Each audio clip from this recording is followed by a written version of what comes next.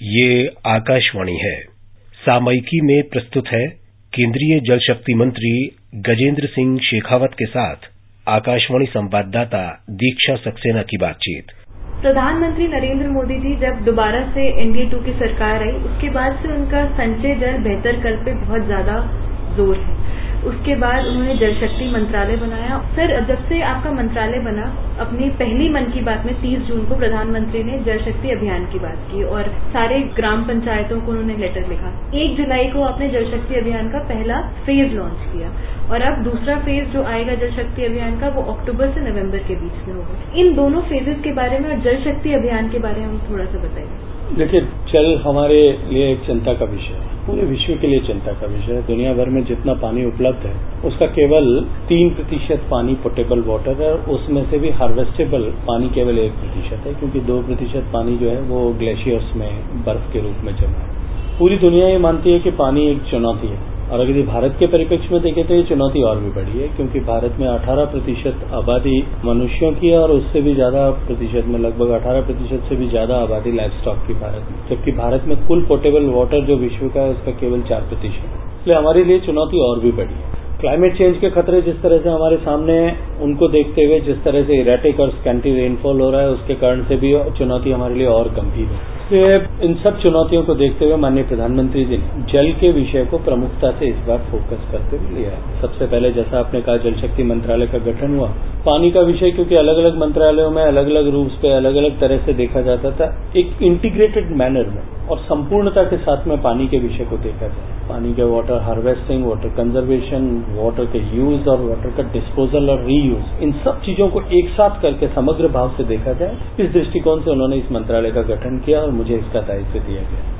जहां तक जल शक्ति अभियान का प्रश्न है, देश भर में जिस तरह की चुनौती देखने को मिली है कि आज भी हमारा 65% से ज्यादा हमारी डिपेंडेबिलिटी जो है वो भूगर्भ के जल पे है। पानी जो जमीन से निकलता है और जिस तरह से पानी का दोहन हो रहा है for the purpose of agriculture और for the purpose of drinking water या इंडस्ट्री के लिए, उसके कारण से हमारे लगभग 20% ब्लॉक्स जो हैं वो उनमें अब या तो क्रिटिकली एक्सप्लॉइटेड है या ओवर एक्सप्लॉइटेड है। तो वो चुनौती बढ़ती जा रही है। तो ये समय की मांग और आवश्यकता है कि हम उस दिशा में चिंता प्रारंभ करें, काम करना प्रारंभ करें। और माननीय प्रधानमंत्री जी ने इसी दृष्टिकोण से जल के संरक्षण और जल के संचय, इन दोनों विषयों को लेकर के और जो है वो अपने मन की बात कार्यक्रम के माध्यम से भी, जो पत्र उन्होंने सारे जनप्रतिनिधियों को लिखे, सरपंचों को लिखे, इसके माध्यम से भी वो बात करना, काम करना प्रारंभ किया।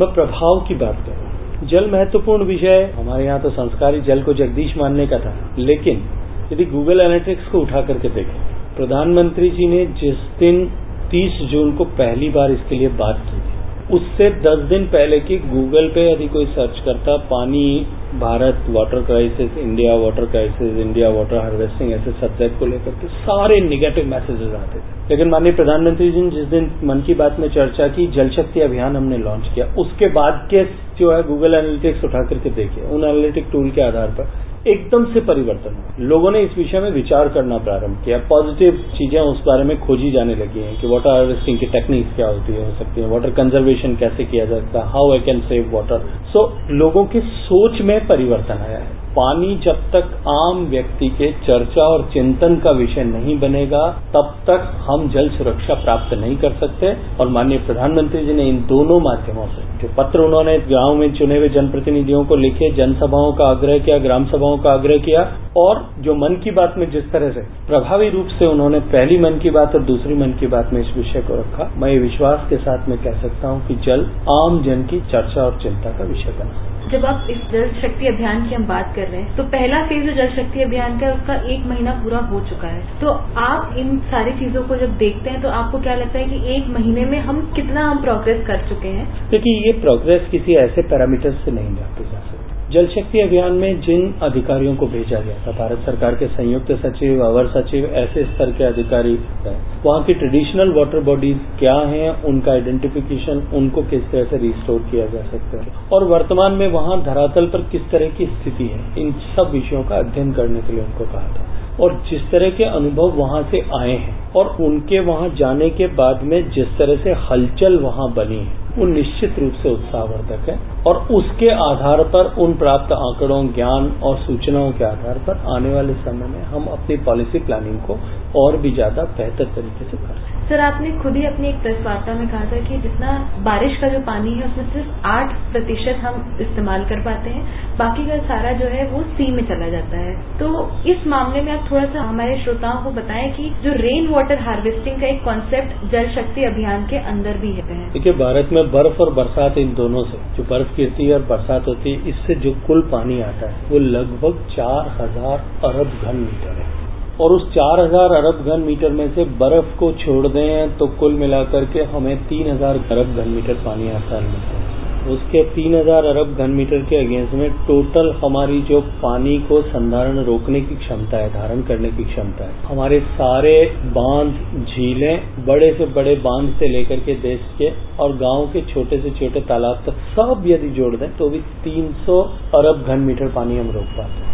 जमीन के अंदर जो हमारे पास में पानी रोकने की जो हर साल हमको पानी जमीन में जाता है और वापस हम जो उसको विड्रॉ कर सकते हैं वो क्षमता लगभग 450 PCM है। तो जमीन के ऊपर जितने बांध, तालाब बने हैं, झीलें हैं, उनसे ज्यादा कहीं पानी हम जो है जमीन के अंदर रोकते भी हैं, हर साल हमको जाता भी है और वापस भी मिलता है, उससे दोहन भी हम कर पाते हैं। लेकिन जितना हम दोहन करते हैं और जितना रिप्लेनिश होता है उसमें एक बहुत बड़ा गैप है और उसी के कारण से हमारे भूगर्भ के जल भंडार लगातार कम हो रहे हैं।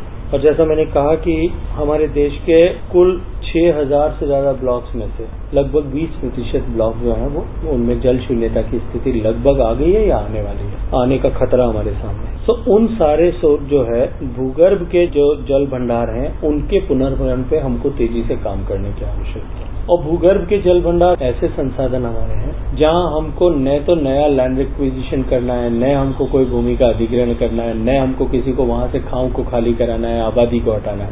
उन भंडारों में हम पानी को भरें और उसको आने वाले समय के लिए दोहन कर सकें, चाहे एग्रीकल्चर के पर्पज के लिए, चाहे पीने के पानी के पर्पज के लिए और चाहे उद्योग धंधों के लिए। वो एक बहुत बड़ी अपॉर्चुनिटी हमारे पास में, तो इसको पूरा करने के लिए हम काम। सर, इससे मेरे दिमाग में एक और सवाल आता है कि जो रेन वाटर हार्वेस्टिंग है वो हर कोई अपने घर पे भी कर सकता है, तो आपका मंत्रालय क्या इस चीज पे कोई विचार कर रहा है कि कोई अगर अपने से पहल करके पानी को रोक रहा है, कंजर्व कर रहा है, तो उसको आप कोई रिवॉर्ड या इंसेंटिव देने का विचार है आपका? देखिए, दो तरह की चीजें होती है, एक होता है रेन वाटर हार्वेस्टिंग, एक होता है rain water conservation. So conservation is for the futures. Underground में जो हम पानी का जल पुनर्भरण के लिए उसका काम करते हैं वो बहुत आसानी से किया जा सकता है। हमने सारे मंत्रालयों को भी आग्रह किया है, सारे सरकारी भवनों में भी ऐसा किया है। हालांकि बिल्डिंग कोड में पहले से यह सम्मिलित है लेकिन इम्प्लीमेंट नहीं होता, लेकिन बार बार आग्रह करके हम इसको और अधिक बढ़ा सकते हैं कि हम जमीन से ज्यादा से ज्यादा पानी बेचें। लेकिन जहां तक रेन वाटर हार्वेस्टिंग की बात है, मैं जिस प्रदेश से आता हूं, जिस क्षेत्र विशेष से आता हूं, पश्चिमी राजस्थान से, वहां रेन वाटर हार्वेस्टिंग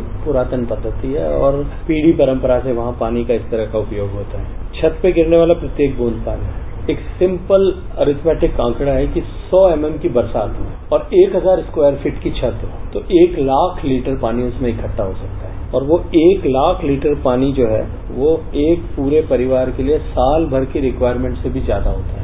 जो हमारा ग्रामीण विकास मंत्रालय की योजना है, नरेगा के माध्यम से ऐसा प्रावधान है कि इस तरह के ग्राउंड वाटर जो है स्ट्रक्चर्स ऐसे बनाए जा सकते हैं जिनमें रेन वाटर की हार्वेस्टिंग की जा सके। इसके अतिरिक्त भी कुछ ऐसी योजनाओं पर विचार किया जा रहा है कि विभिन्न योजनाओं का कन्वर्जेंस करके और हम किस तरह से ऐसे हार्वेस्टिंग के स्ट्रक्चर्स हाउस होल्ड के लिए बना सकते हैं। गांधी जी की 150वीं जयंती का साल हम मना रहे हैं और हम सभी जानते हैं कि स्वच्छ भारत अभियान एक जन आंदोलन बन गया था। उसके बाद ही प्रधानमंत्री माननीय मोदी जी ने कहा कि जल शक्ति अभियान को भी हमें जन आंदोलन बनाना है। तो हम जब स्वच्छ भारत की बात करते हैं और 150वें सालगिरह हम उनकी मना रहे हैं, तो हम कहाँ थे और हम कहाँ तक आ गए हैं? हमने वो जो लक्ष्य हम लेकर के चले थे कि गांधी जी की 150वीं जयंती तक हम देश को ओपन डेफिकेशन फ्री करेंगे, हम उस मुकाम, उस लक्ष्य को हासिल करने के करीब खड़े हैं। आकाशवाणी समाचार से बात करने के लिए आपको बहुत बहुत धन्यवाद। सामयिकी में अभी आप सुन रहे थे केंद्रीय जल शक्ति मंत्री गजेंद्र सिंह शेखावत के साथ आकाशवाणी संवाददाता दीक्षा सक्सेना की बातचीत। ये कार्यक्रम आकाशवाणी के समाचार सेवा प्रभाग द्वारा प्रस्तुत किया गया। इस कार्यक्रम के संबंध में अपनी प्रतिक्रिया आप हमें ईमेल कर सकते हैं। पता है airnsdtalks@gmail.com। ये कार्यक्रम फिर से सुनने के लिए लॉग ऑन करें हमारी वेबसाइट newsonair.com।